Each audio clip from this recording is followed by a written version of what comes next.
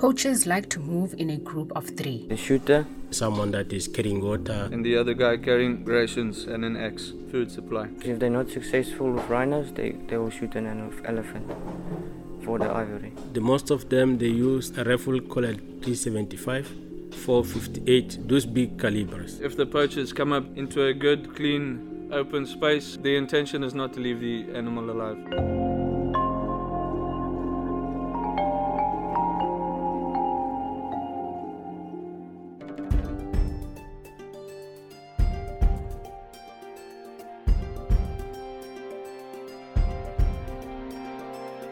This is Up to the Tusk, a new podcast series that looks at Mozambique's biodiversity and wildlife that has been faced with large-scale poaching, causing the disappearance of more than half of all elephants in the country over the past 10 years.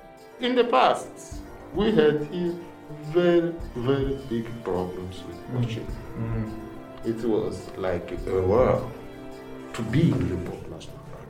In this series, we go back a few years to a time when elephants and other game were fleeing from Limpopo National Park to find out how the park gained full control on poaching. Biodiversity is directly integrated to climate change issues. We really hope that the international community and the countries to really realize that now biodiversity is at the center of many challenges that the world is facing. This podcast is produced by me and Isume and podcasting company Volume.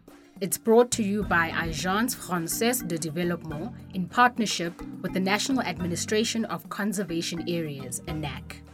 You can find Up to the Tusk wherever you get your podcasts.